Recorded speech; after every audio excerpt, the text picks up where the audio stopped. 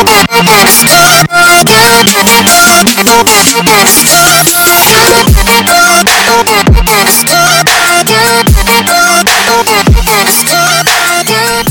morning, St. Pete. This is a podcast about all things St. Pete, hosted by the one and only St. Pete is Super Cool.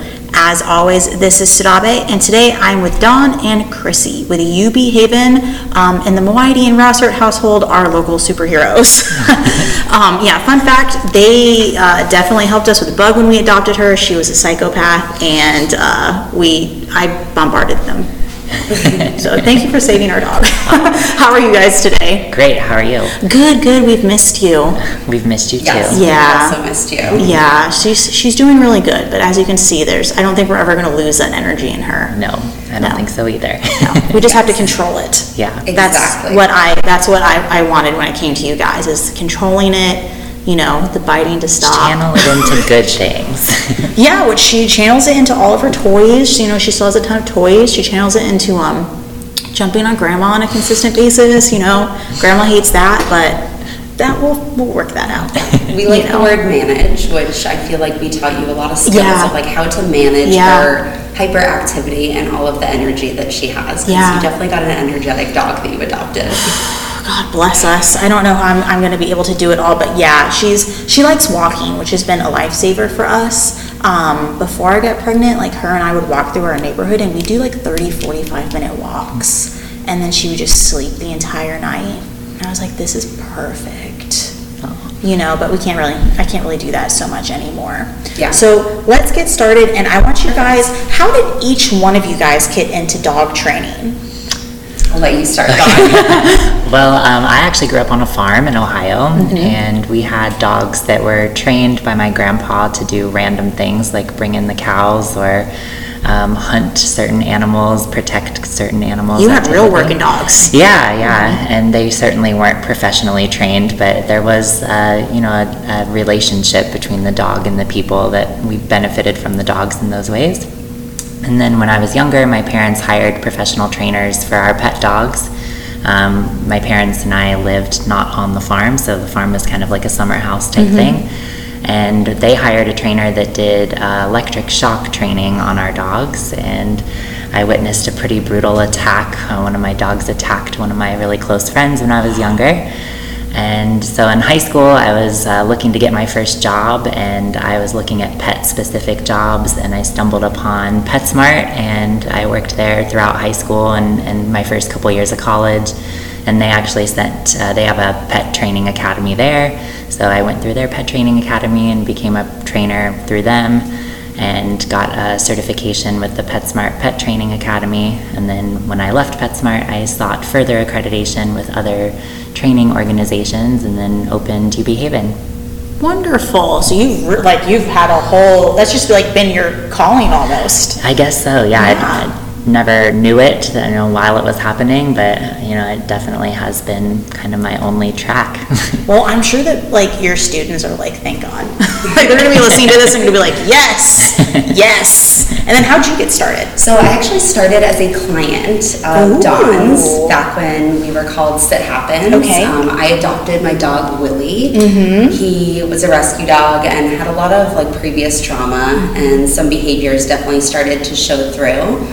So I started here as a behavior modification student. Okay. Willie is very similar to Bug, like look-wise, but also personality-wise. Like he is a handful. So I love him to death. He has taught me so much. But at the time I was in ABA therapy, so I was working with children in foster care doing behavioral therapy, and just knew that was a really like draining profession for me. Long term, it was not sustainable for my own mental health. And really fell in love with the process here. Okay. I got to know Dawn really well, and then he was hiring, and it just kind of all fell into place because I became so passionate about what we do here.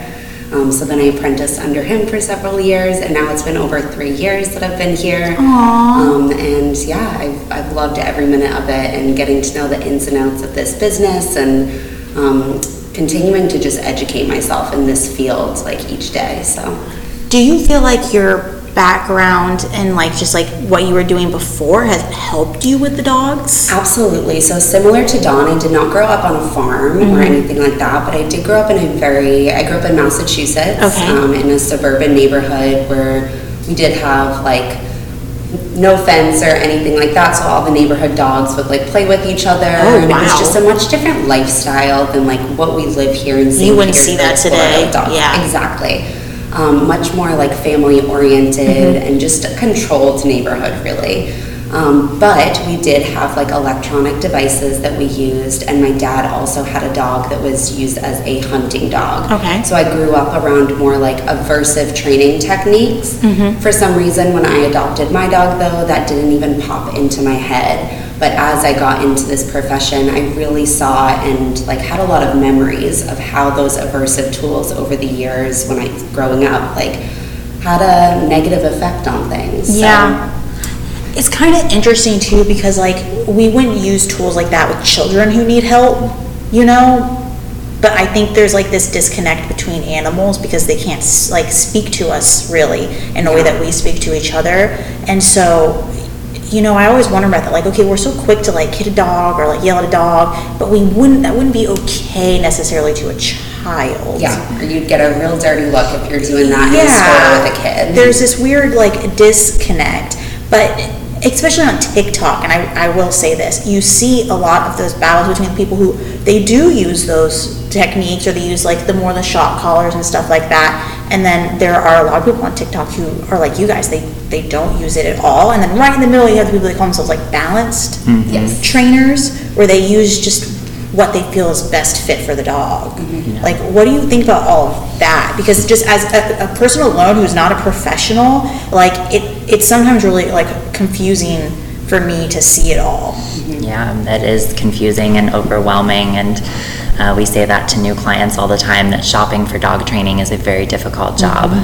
We are an unregulated industry, which means that no one needs an accreditation or a certification to start a dog training business or start seeing clients.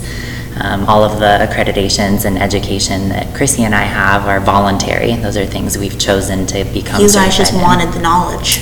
Yeah.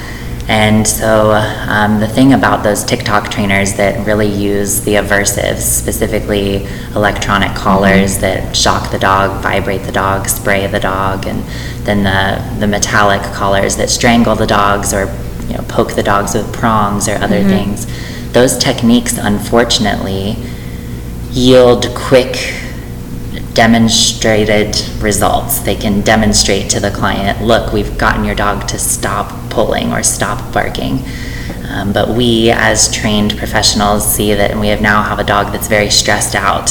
Yes, maybe they're no longer pulling on the leash or barking or whatever the case might be that the trainer was hired to fix. And now the dog is going to kind of suppress those things and still show lots of other signs of stress, and then other behavior problems typically will come out of that. That's something that we see here a lot. And unfortunately, I think that dog training is very behind the times, especially in the United States. We're still kind of using techniques from very long ago that have been scientifically disproven as being ethical. Most of these techniques are quite unethical. And then we have these, trainers, as you said, that really advertise balanced training, where they want you to see that treats and, positive reinforcement are a part of the story, but they don't maybe have the knowledge or the tools to be able to really get to the root of the behavior problems. And so they then still will employ some other techniques like a shock collar or a choke chain. Do you feel like those types of like techniques sometimes create a more aggressive dog? They can. I think it creates a very unpredictable dog. Yes. Okay. So which no one wants. Right. Exactly. And in the case of barking, a lot of people will punish a dog for barking, which most of the time is a stress-based behavior. So the dog learns to skip showing signs of stress, and therefore for us is more unpredictable. I like a dog that will growl at me or bark at me or snap its teeth at me, because that's a dog that's communicating to me and doesn't just send me right to the hospital with stitches. A lot of dogs that have been trained with extensive shock collar work they are so trained to not show you any warning signs, to not communicate their signs of stress. So when a stressor does happen, those dogs might just go right for a really harmful bite. Okay, so then I guess like my next question is like, what are good signs of stress that you can see in your dog? So, okay, my dog's getting stressed, like we gotta remove the situation, like remove them from the situation or solve this problem. Yeah, it can be things like Dawn just said, of like barking or growling, but there are even more subtle signs like a tucked tail, and maybe their hair on the back of their neck going up to indicate fear. We call that piloerection, if it goes from the base of their neck all the way down to the base of their tail. So that's a good indicator as well. If they are heavy breathing and like panting, almost if like the sides of their mouth are really tight, like a rubber band, that's a good indicator of stress as well. But then again, from there, they can kind of escalate to maybe barking or being more vocal. Even if your dog is like shying away. Freezing. Some dogs will freeze. Dogs communicate differently. So fight, flight, and freeze are a good thing to know about when it comes to seeing what our dog is doing in front of us and how they are responding to the situation. So then I guess shouldn't you also be concerned if you have a dog that just barks all the time? Because in a sense, isn't that just a stressed out dog? A lot of times, yes. There is some bossy barking and some attention-seeking barking that still is part of that. I still find barking to be stress-based.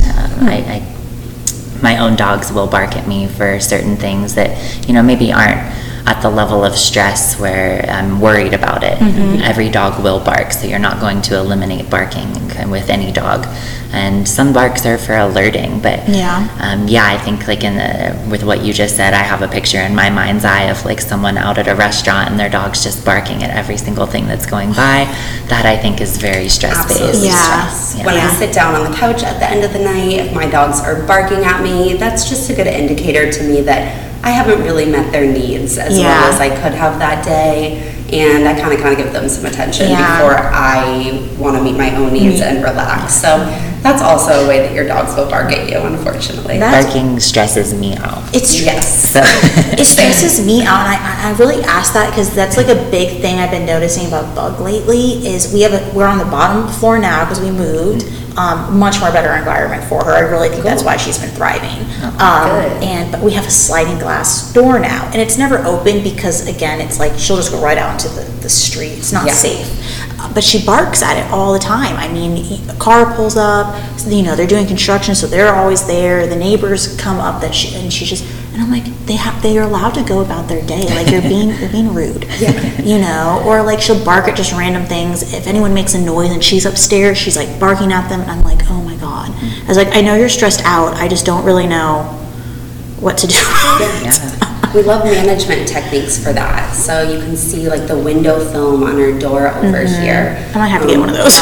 Blocking visual access to stressors as well as like the audible sounds of stressors. So we love sound machines. I have a sound machine going out my front door all day long to block out like tags jingling that walk by or the mailman opening up my mailbox.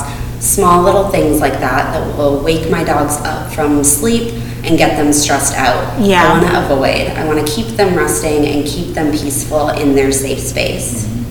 Yeah, from Bug's point of view, you've said that she's being rude. She thinks all these people are being rude to her house, and most dogs really weren't bred to live in this modern life that we're living with them. And most breeds are really kind of bred to be wary of strangers. There's a lot of breeds that were bred to be companion dogs and to be around a lot of people, but a lot of breeds were bred to really bond tightly with their families and kind of be wary of strangers and newcomers. So with apartment living, that just takes a little bit of extra creativity these days to keep a dog like Bug from really needing to rely on dog training in the classical sense that we think of like sit or down or leave it or stop barking or whatever kind of thing a person might be likely to go to in that moment, where Chrissy and I are kind of more on the side of leaning towards managing your environment to prevent the barking from ever happening in the first place. I've been seeing like a really weird uptick lately too, and like people wanting like working breeds or like really like guard breeds or like even rolly breeds. Like those breeds are really popular these days. They're on trend. Yes. And, you know, going from our old dog, Lucci, which he was so well trained, he was such a good boy. And, you know, Bug, she's a wonderful girl, but she needed more work than what Lucci needed. And I'm thinking to myself, and I'm like, oh my God, you guys don't really know what you're getting yourselves into with some of these, unless you've had dogs your entire life and this is like your 13th dog. Like, you know, Bug was only like my 3rd dog. Yeah. So I really bit off more than I could chew. But they're like really popular these days, you know, instead of like the golden retrievers, the labs. They are on trend, like you said. Something that we love to do here is families that we work with, that we previously worked with their dogs, if they're, or even new clients, they're looking to get a dog, we love to meet with them before they start that process. Okay. So we can really help them match up to a dog, even if it's a rescue, a dog that's going to be a good fit for them and their lifestyle.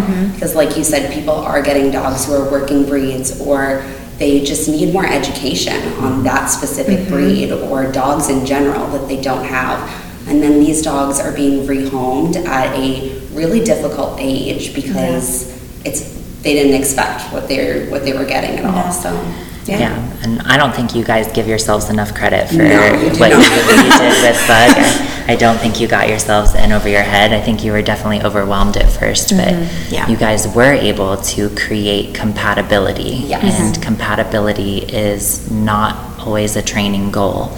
As Chrissy was saying, you know, sometimes people come in here with a dog that is just not compatible for the life that they have, either the environment that they live or a change that's about to be made in their life or whatever. We can't always train for compatibility, and you guys were really able to become compatible for Bug and are very compatible for her. She leapt right into our arms. When we were looking at dogs, I let him lead it because that was like the first real dog that he had, you know, got and trained, and that was like his baby. And it was really hard when that dog passed. And so I said, you know, well, I'm not going to push for another dog. I'll let him lead that.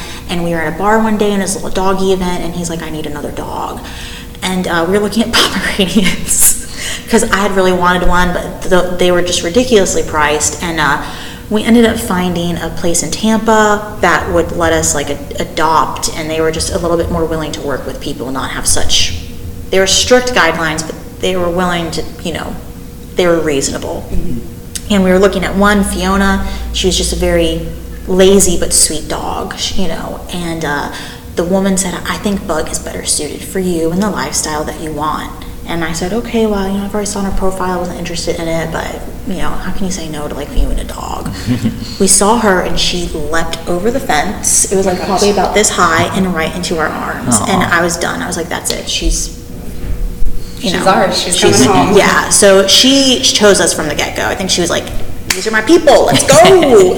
And we're young, so I think for her, she needed people that were young, that wanted to go out and walk 45 minutes and play with her for 30 minutes, and were willing to, you know, spoil her with toys galore and things like that. So it really just all worked out. Like, it just all kind of fell into place the way that it needed to be.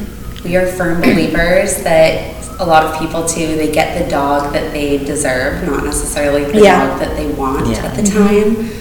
So I know me personally, Willie also chose me. He curled up next to my lap one day with a little Adopt Me vest on. I was not looking to get a dog at the time. I lived with my sister who has a dog and a roommate who had a dog, and I was like, I have the best of both worlds. I have dogs to take care of, but they're not my responsibility. I can get on a plane tomorrow and go on vacation if I want. But Willie chose me, and I really feel like he has taught me what I needed to be taught at that point in my life. And it sounds like the same for you and Bug. Yeah. This kid, when it comes out and be like, look, your mom's really patient these days because of that dog right there. And I'm like, so we're not give that dog any crap.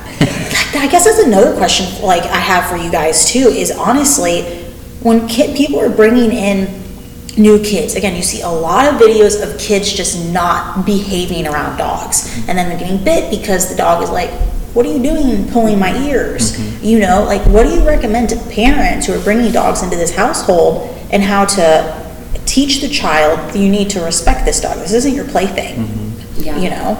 Yeah, 90% of the results that our clients experience come from our conversations. So we love when clients are in the position that they can talk to us when they're planning for the baby coming, rather than after the baby has gotten to a year or two old and is more mobile and now getting to the place where they're pulling the dog's tail and the baby got bit and all of these things.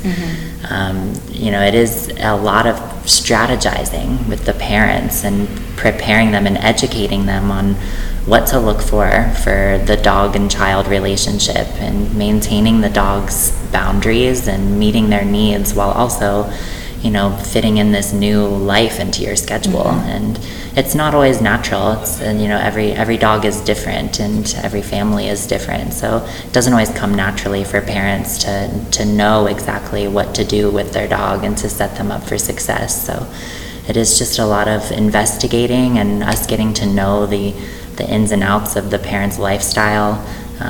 Virtual tours and in-home sessions are very helpful for that, for us to see the where of the dog and where they're living and where the baby will be and all of those things. Yeah. As kids get older, I really like to educate children on how to appropriately play with a dog, and then implement some household rules. So 2 of my favorite are pet pause.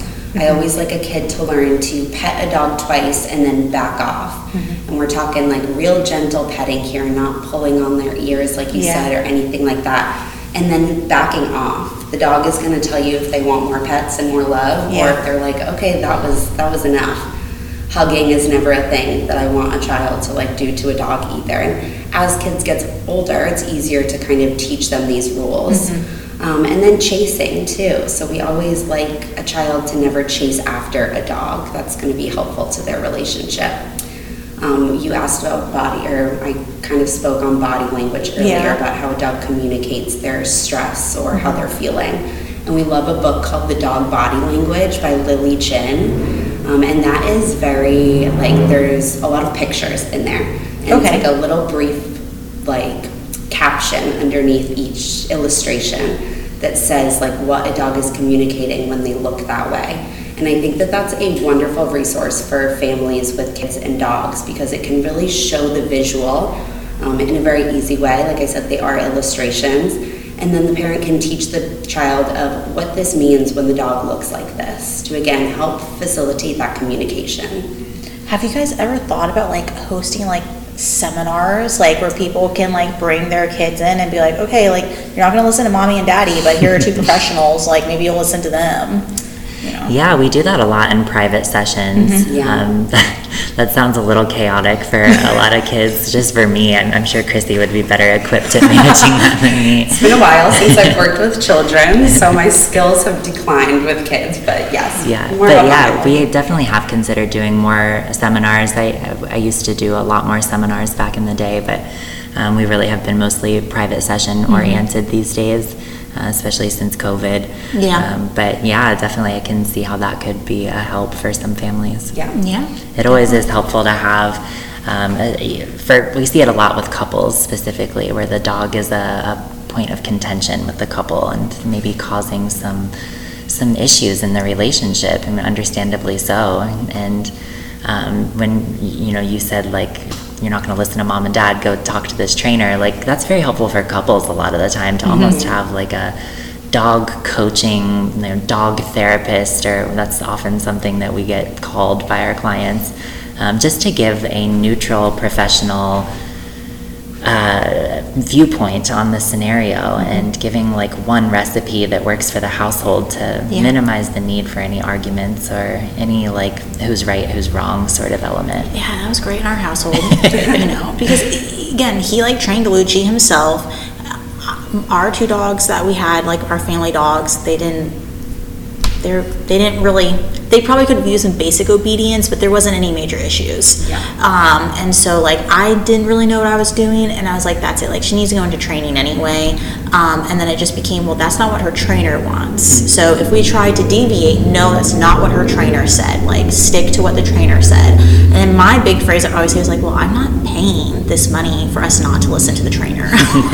So we're gonna do, we're not deviating to our own opinions. It's very strict. on what said. So yeah, you helped us a lot out there. Well, we appreciate that you followed our instructions. I'm very good at following instructions. I was well taught. Thank you, Dad.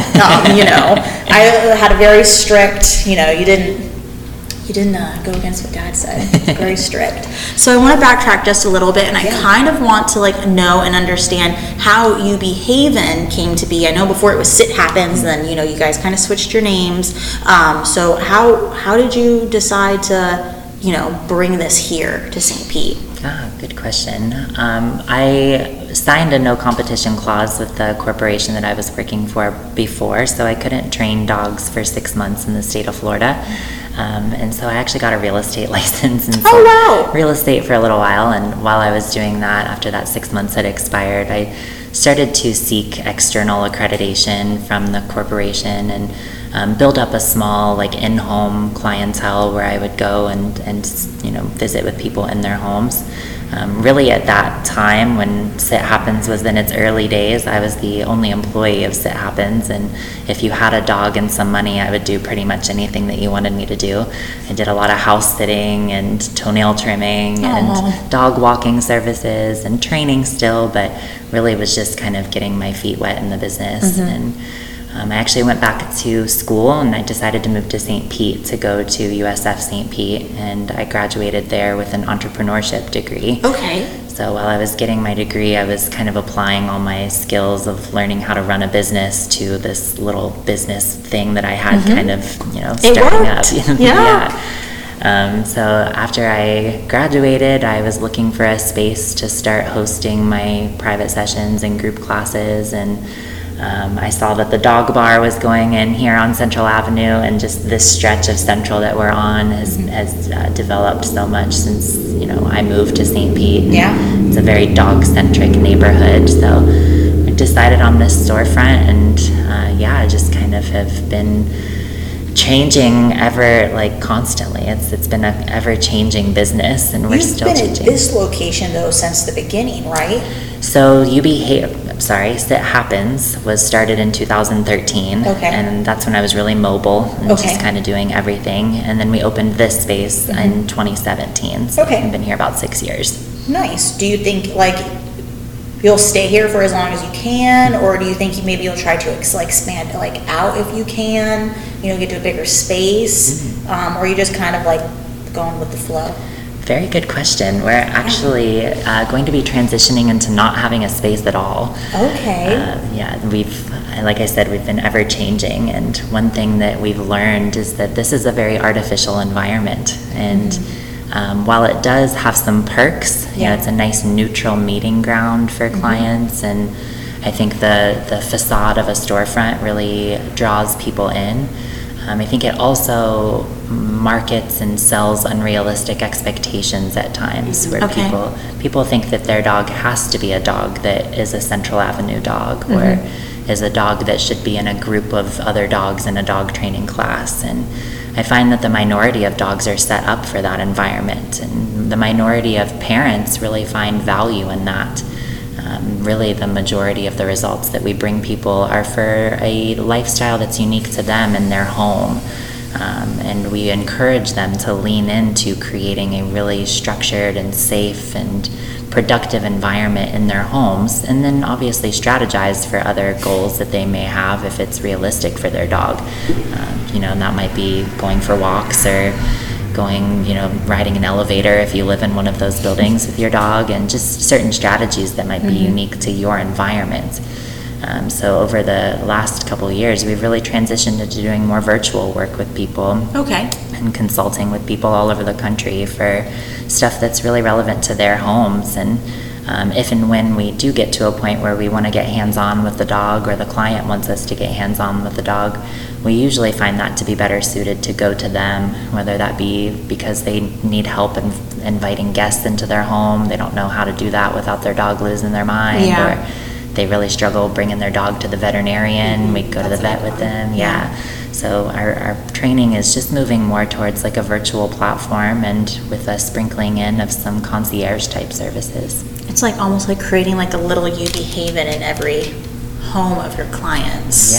Because this really is the perfect environment for a dog. There's so much going on outside that like dogs just don't understand. Like they don't understand what these cars are. Exactly. They like, you know, like they might understand like, oh, this car takes me to a fun place, or this car takes me to the vet. You know, I hate the vet. But they don't, the majority of them, they don't understand what any of this is. It's just all of this noise and movement and, you know, weird stuff. And why is that person on a two-wheel, you know, thing? And so yeah, I think, you know, creating a little bit of UB Haven in everyone's home and life is probably what is needed in St. Pete.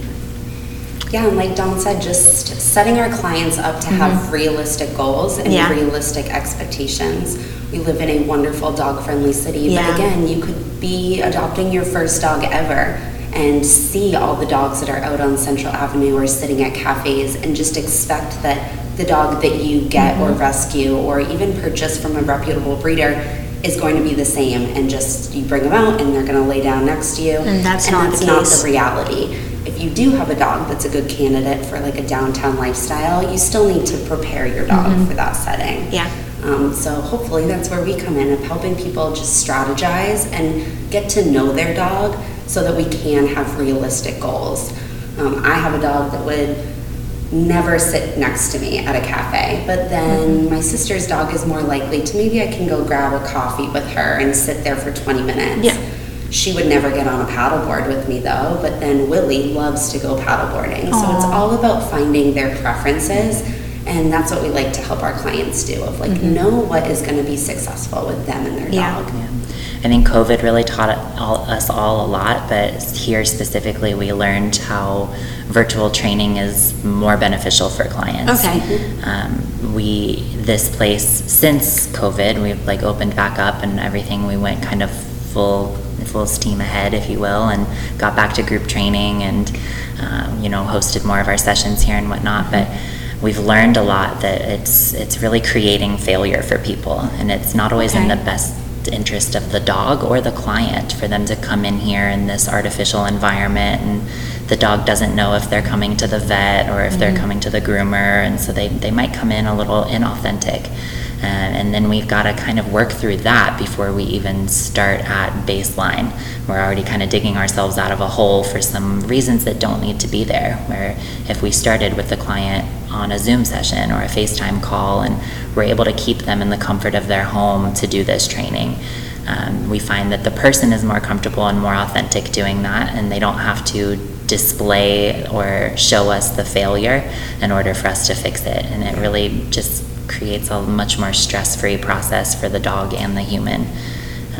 That's been definitely something that we've learned a lot since doing more virtual stuff. Like, do you think too, just like I know, and I'll like just resort back again to like Bug and that whole process with her, is that she would come here and she'd be really great. She knew, oh, this is the playtime, he's giving me hot dogs, I don't get hot dogs at home.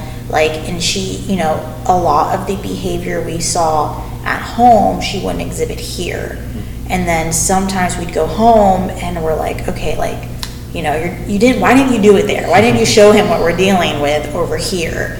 Do you think sometimes putting the dog in a place they're comfortable allows them to kind of like show you those failures, so you're like, oh, we can do this right here? Yes, like Dawn said, the dog is authentic in their home. So Bug was a little inauthentic in this space. Liar.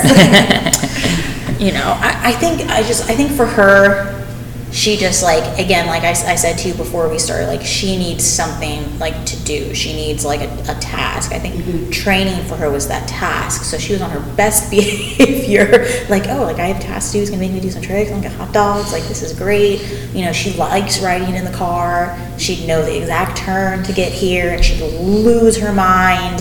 So I think sometimes like for dogs too, they're like, it's like they're going to an amusement park instead of us. And in Bug's story, you experience something that's very classic, where in the beginning days there was little demonstration going on with Bug. It was mostly talking to you guys about your daily patterns and just strategies for her. Now, I may have been demonstrating some training things that Bug can do for me still that she likely can't do for you, and that is because of my training and my expertise, which does not help you in the long run. I don't want to turn my clients into a dog trainer. I just want to be able to give them the skills they need to enjoy their dog the best that they can. And I was demonstrating with Bug probably to keep her quiet and to kind of keep her pacified so that I could carry on my conversation with you. And that sort of multitasking doesn't allow me to do what I can do best, which is really investigate your life. Because it's really the human that you're trying to fix. Yes. Well, you know, like a lot of the times, like it stems, like the human is kind of like not helping a behavior the dog already has, or is creating the behavior in the dog. Like, you know, again, like I go back to it, she doesn't like loud noises. She doesn't like kind of like when there's like sudden noise. She's like, mommy, you know, like why does there need to be just this sudden stuff? It stresses her out. She doesn't like when there's a lot of people who are bigger than her in one room. Stresses her out. So what does she do? She jumps and she nips and she's like, you know, like, you guys just need to get away from me. So we had to learn how to manage all of that. She doesn't like it. That's never going to go away. The adults in the room are going to have to kind of learn to adjust their behaviors, you know. And so we go upstairs and we watch. Right now, we're really liking Wife Swap, and that's what we do. And when we go up, that's what I do with her. We go up there and we watch TV together, and she's so much more relaxed when she starts to get anxious. But I had to learn and get that knowledge from you that, like, oh, this is the issue. You know, like, I'm not helping the situation right now by expecting her to stay down here. Yeah, she doesn't have to be expected to stay down here, which is she has a whole room upstairs. Yeah.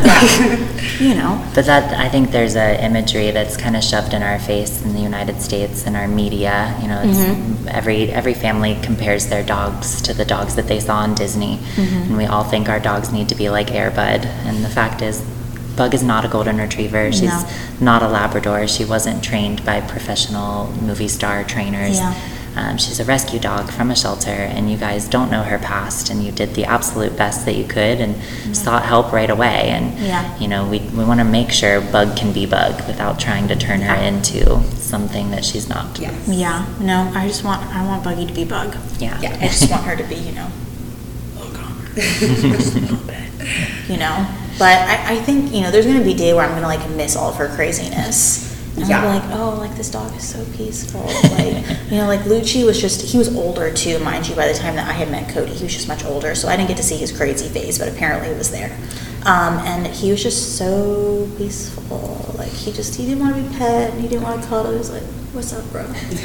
And, of course, I always wanted to, like, cuddle with him. I remember, like, one day he just laid across my chest, and I was like, take pictures. This is never happening again. Once in a lifetime opportunity. It really was, yeah. And then, you know, he didn't live much longer after that. So it really was, like, a last-minute opportunity. He was like, okay, I approve of you. Like, I don't think I got much time left, but I approve of you. And I'm like, bet, because I was never leaving. So he was the perfect dog. So then I think when we got Bug, Cody was like, this isn't Lucci, like, she doesn't, and I'm like, well, she's not him, like, you know, there's going to be a whole, we can't put her in his shoes, like, that was a once in a lifetime dog. But that's a hard thing. You got to know her well, and so that's a good outlook to have of, this is a different dog that we have right now, and we need to appreciate her for her. And we obviously love to get to know every dog that comes through here, but going back to, like, these changes that we're making, it really is to help set the dog up and their human up for success, because we're not the ones living with their dogs. So we love to make friends with them and see them for an hour, but we want you to have the skills of, like, how to live with Bug.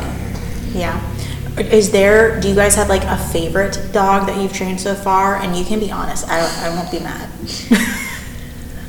Some other people might be mad, but I have very notable dogs, and dogs that I've been fortunate to work with very extensively. And one that really sticks out in my mind is a dog called Mavis that we worked with, and we still work with.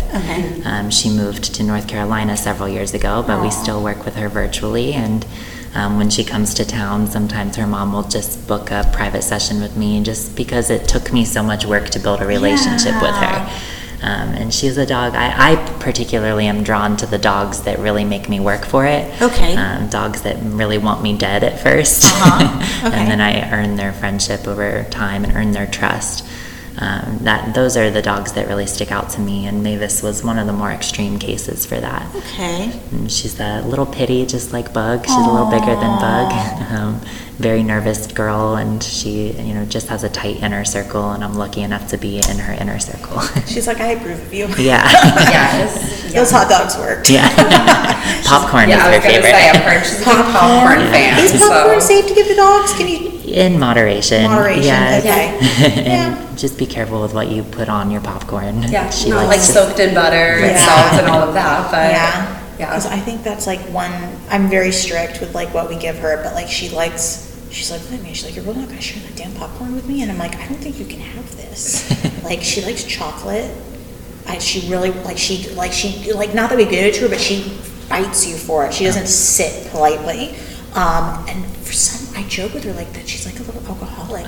When we have alcohol around, she loses her mind. We do have to put her up. Yeah. I don't know why. I don't get it. Yeah. One of my things she dogs shouldn't really have. likes wine. He will try to stick his nose right in your wine every chance he gets. Yeah, I don't understand it. I don't either. Did you have a dog that you're like, oh my god, this is my favorite. Like, I love this dog.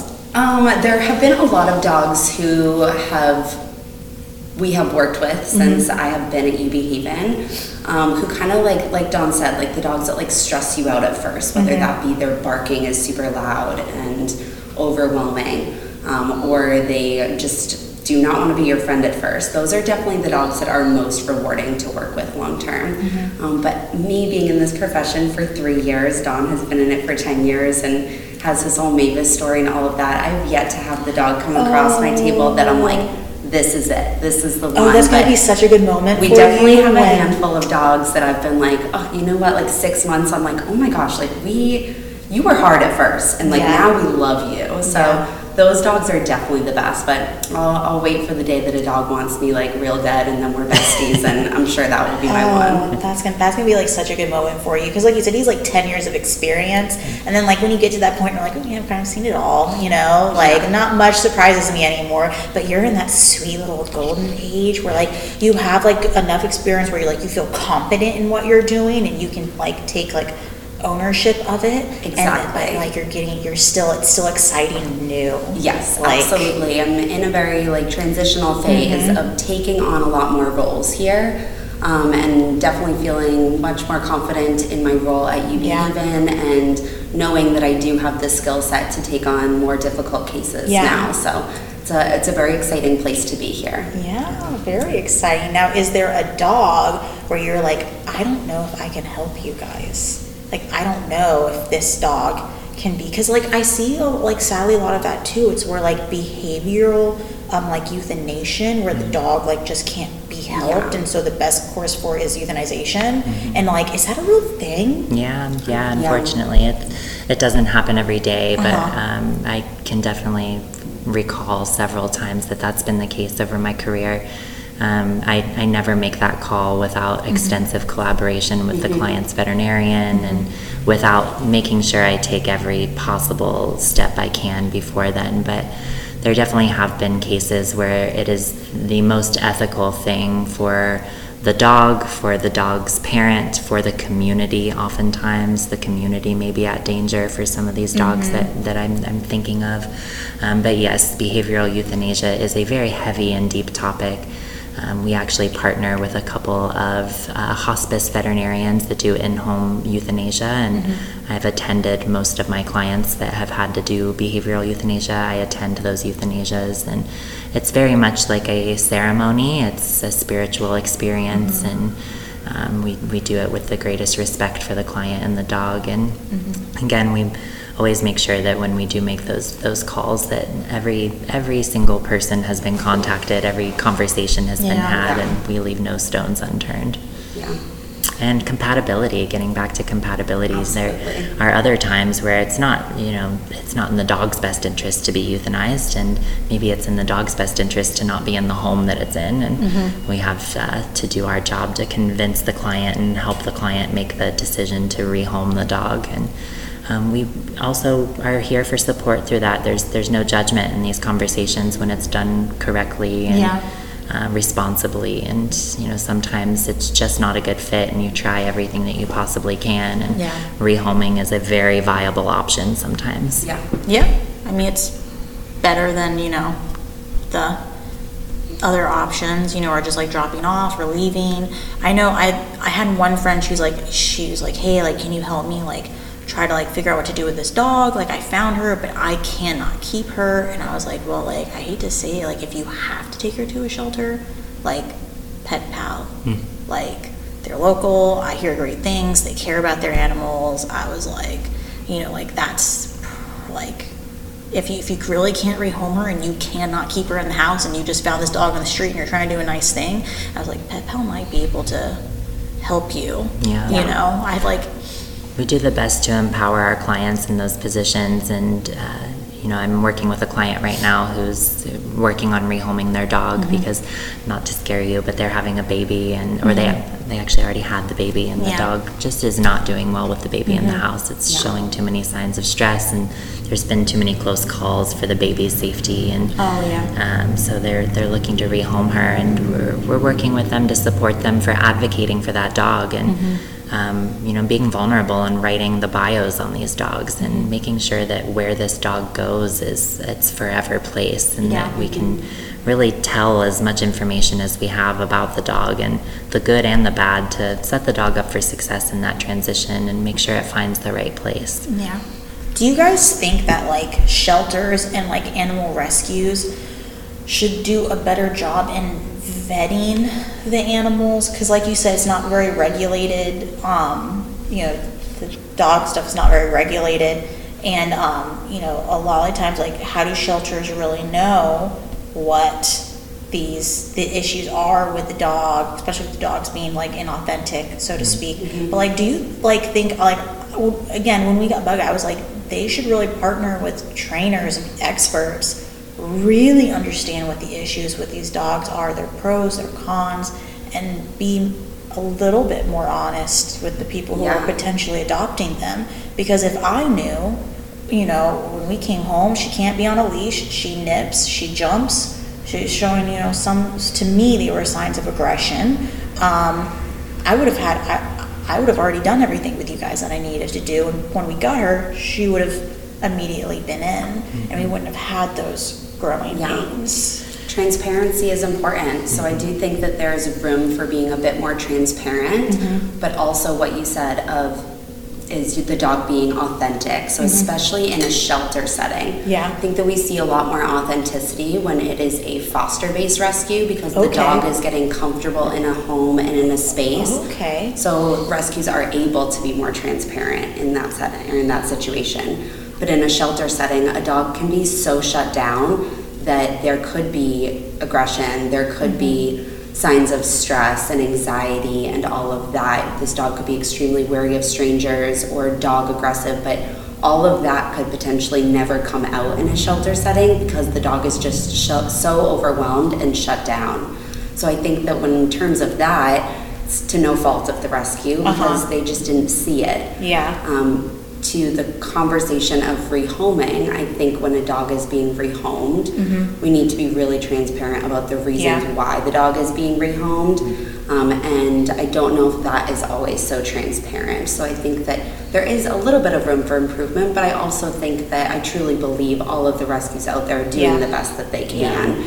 They are so overpopulated, unfortunately, and just really in need of help and support. So then should we be doing more in a sense to where like fostering is something that people want to be able to do, they have the resources to do, and making a doggy foster system where we can put these dogs into fosters and maybe see what the issues are, and and then again we can create that transparency there, so these dogs aren't necessarily being rehomed. People know what they're getting themselves into, and they're willing to take the steps to there's a lot of burnout in this industry and a lot of compassion fatigue. So yes, I think that there is so much room for improvement in the vetting process for the rescue group, and knowing what dogs to take on and what dogs to place in certain homes and to foster. But unfortunately, in current conditions, a lot of these rescues are just operating from such a place of burnout. Their resources are stretched so thin, and they see so much trauma on the daily basis that they're just trying to save as many dogs as they can. I don't think that any of them have the intention of being dishonest or deceitful in these moments where they adopt dogs that might not be a good fit for certain families. But there's such a turn and burn aspect where they're trying to get these dogs spayed, neutered, vaccinated, and in a home as quickly as possible. And unfortunately, it's numbers. There's more dogs in these circumstances than there are homes that are good fits for these dogs. Okay. So it's a struggle. It's something we are currently working on with a couple of local rescues. Okay. We've got partnerships where we are putting together resources for their foster families so that they really set the dogs up for success in their homes and set the adopters up for success, and just try to make it as smooth and stress-free on the dog and bring out the dog's authenticity as quickly as possible so that they know who this dog is when they're adopting them out. So like, it also sounds like there should be more like, I'll say state and like local like regulation in a sense to help or to offer resources, because we don't necessarily want these dogs roaming the streets. Like having hundreds of dogs roaming the streets isn't the answer either. Maybe in a sense we should have some people from above step in and say, okay, well, like, how can we help you guys be successful? Because again, it's like, can you imagine 100 dogs, like just stray dogs roaming the streets of downtown St. Pete? To be a madhouse. So we need them, but it sounds like they need way more resources and help that they're just not receiving. I think that's the bigger problem. Yes. And just getting back to the fact, dog training is an unregulated industry. You can't be a realtor without having so much education and so much training and so much testing. But dog training, where you're actually like providing coaching and training for a family and another living being, you have to have no certification or experience to do that at all. And I think that just speaks to how we think of the pet industry in the United States. There are countries in Europe that require adopters to go through 6 months of training before they're eligible to even adopt a dog. And in these same countries, spaying and neutering is not the norm, and they do not have overpopulation in their shelters. So the fact that there are unspayed, unneutered males and female dogs in Europe that are living without creating overpopulation issues in homes that are providing forever homes for these dogs. And I think that just speaks to the education level, and that's something that we're lacking in the United States in many ways. Maybe we need to like just take a few ideas from over there. Definitely. It doesn't make us any less. It just means not like, at all. we might need some help. I did want to ask you guys about that too, because like you said, you two have a lot of accreditation and knowledge that you yourself said, I'm going to go seek that knowledge. When people are trying to find a trainer, again, the only reason why I knew you guys were here because the St. Pete is super cool. We followed you. I was like, bam. But what should people be looking for when they want to go find a trainer who is in a sense the same category as you guys? They have those accreditations. They didn't just say, I love puppies, I want to go train them. Like, they took the steps that you guys took to make sure they know what they're doing. Yeah, I really respect when we sit down with a client for a meet and greet and they ask us those questions of like, what is your background? How did you get here? And what are your accreditations? And they might not know like the answer to what the answer should be or anything like that, but they are kind of like interviewing us to a degree in that sense of like knowing that we're going to be a good fit for them and we know what we're doing. But it's really hard out there. I would recommend that you stay away from any like aversive tools. So if you the website or the advertisement or marketing or anything like that uses aversive tools, I would kind of stay clear of that. But yeah, a question of what are your accreditations and how did you get to this place and are you capable of taking this on? I think the language is really important to pay attention to and easily overlooked when shopping for dog trainers. The word command is not something I like. It's not something I like to see. I think there are good trainers out there that unknowingly use that word, and I think that word is it just speaks to a heavy hand. I think that also a trainer that appreciates being challenged. I think that's kind of jumping off of what Chrissy was saying.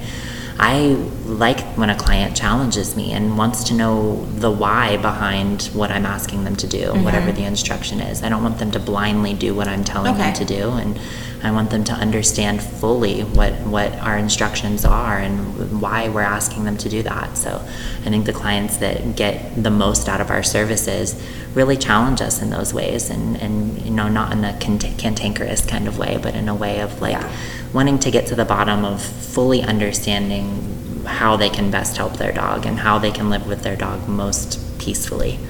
Okay. Trust your gut too. So there are so many times that we work with clients who have gone to a trainer who has done something that didn't help their dog, and the person most of the time says to us, it didn't feel right in my gut, and I paid this professional to do it, so we went with it anyways. Trust your gut. If a trainer says something or does something to your dog that gives you pause, this is your dog and you need to advocate for them. So feel free to say no to a trainer and not feel bad about that.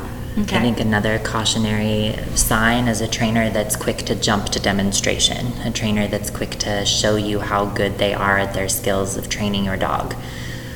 Again, my skills of training your dog are irrelevant until you understand how to live a daily routine with your dog that keeps them safe and keeps them healthy and happy. And that usually takes several sessions of doing that before I'm doing any demonstrating with your dog, if ever. There's many clients that I work with where I never need to demonstrate with their dog.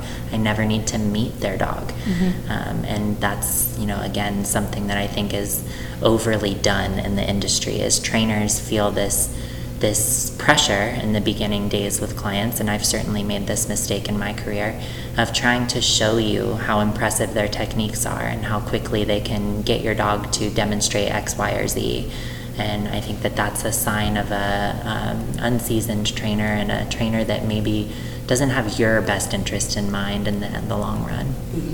What do you guys think of the board and trains where they board your dog and they're training your dog? I know that came up in the conversation a few times with Bug, and I was against it because in my eyes, one, I don't want my dog in someone else's house, don't know what's going to happen there, and two, how am I supposed to understand these training techniques if you're doing it and then you just bring the dog back to me? That doesn't comprehend in my head. What do you guys do you guys think they're good ideas? Do you think they just don't make sense? I think your intuition is good. Yes. I think you answered the question for us, but full transparency, there was a season of time where I offered a board and train program, and it was our biggest seller here. I had a wait list for over 6 months long for the program, and it lasted for over 3 years of me doing that. Of course, I only use ethical training techniques, and I really don't employ anything aversive. I would never do anything to cause pain, fear, or intimidation. And that, I will say, is the minority of the board and train programs that I have encountered. But in that, I learned through my mistakes. Having a revolving dog in my home did not fix that dog's problems. I could send that dog home demonstrating very impressive skills that they mastered in their 2 weeks or 1 month that they spent with me.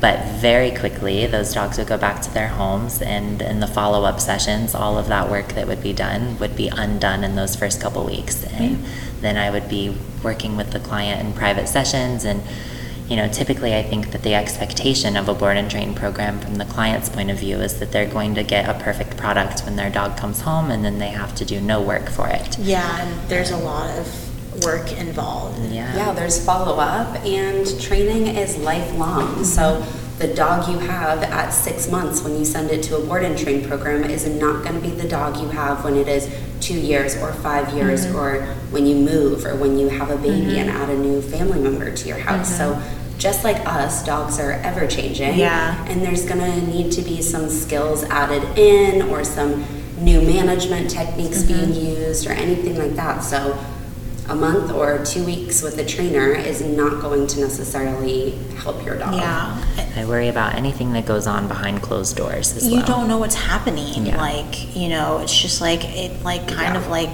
weirds me out. Even when I have to, there's only 3 people I leave Bug with that I trust.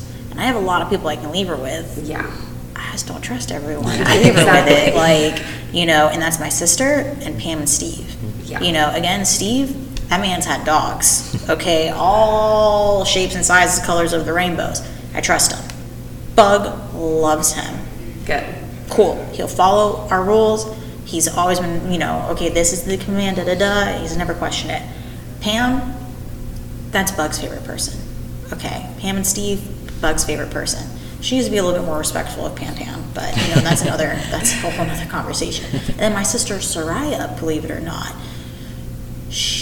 I don't know what it is about her, like, completely different dog around her, and those are the three. Like, I could never leave my dog with somebody else. Yeah. Like, you know, like, if you guys did in-home stuff and I was like, oh, I could leave with Dawn and Christy, like, oh, perfect, that dog will be more than situated, you know, for the weekend that I'm gone. But yeah, like, I don't know if I could give my dog to a board and train. Like, what's really happening? The TikTok training that you mentioned Yeah. earlier, there is a lot of horrific videos out there on TikTok of board and train situations, which is just neglect and abuse, in my opinion. I read it. And really, we are just suppressing the behaviors Yeah. and punishing the behaviors to an extremely unethical degree. Or like dogs dying, and then Yeah. the trainer not like trying to like cover it up somehow. Like, Yeah. I would burn a house down. Well, getting Awesome. back to the burnout and compassion fatigue that is prevalent in this industry, I really experienced that to the highest degree that I've ever experienced it when I did board and train. Okay. I had a revolving, misbehaved dog living in my home for 3 years. So every 2 weeks, it was right when the dog started to get good and on my dog's routines and like started to be like, all right, you're with it. I'm enjoying your company. I would have to send them back home and then get a new mess of a dog that would want to pee on my furniture and chew And this up was the before baseboard. my 3 years here. So Don was doing BK. this all on his own. Yeah. And with like zero support of another employee here or another teammate to help him out. And so Yeah. that's Most a lot. trainers do work alone. Most trainers don't have the luxury of having a teammate. And, you know, again, when you are at that level of burnout and you're just having a misbehaved dog, you get to a place where you don't enjoy being around dogs. Dogs stress you out. And, like, you know, I empathize with the trainers in this position. It's something that's so commonly shown to us on TikTok and in the media that board and train is a viable option. And, you know, the money aspect of it, it's nice to collect that amount of money up front and advertise these unrealistic expectations for it, but you know, you don't really satisfy your clients. It's not fair to advertise that that's 2 weeks is going to fix the dog to the client, and it's really unfair to the dog long term if they're with a trainer that is burnt out and maybe not treating the dog as kindly and lovingly as it should be treated. I will say, as like a testament to your guys' training, you know, when we moved from the one place that we were at in Clearwater to here, it was a very sudden move. So, you know, the savings that I had that was going to her training was gone. So then, you know, I was like, okay, well, you gotta try to find a way to come back, and that's been difficult. But she's never regressed. Like, even with her issues with dogs, other dogs, like, you know, you guys witnessed that. She hasn't regressed. Yeah. You know, I can walk her past a dog and be okay. I've had a few instances where the dog showed them a little of aggression, so then she wanted, but I felt confident enough to, we got this, like, come on. She's never regressed. And again, that's without using any aversive techniques. Yeah. You need to board and train. It really was just her coming here and doing a few tricks and having fun, like, and getting hot dogs. But I think you know? it's more of the skills that you learned. Those are sustainable. Yeah. When the human is taught the skills, they can do it with this dog for the rest of their life. Yeah. They can carry over those skills to the next dog that they adopt. Yeah. So Yeah. I don't expect that you will ever regress, and therefore I expect that Bug will be only where we left off. Yeah, so she stayed like kind of right there, which is I'm perfectly happy with. Good. You know, like, she's, you know, obviously not going to improve because I don't have the skills to improve. Cody doesn't have the skills to improve. I don't care about that as long as she doesn't regress backwards, because then I'm going to be screwed. Like, then we're going to be an issue. And I'll be like, okay, we're taking out a credit card.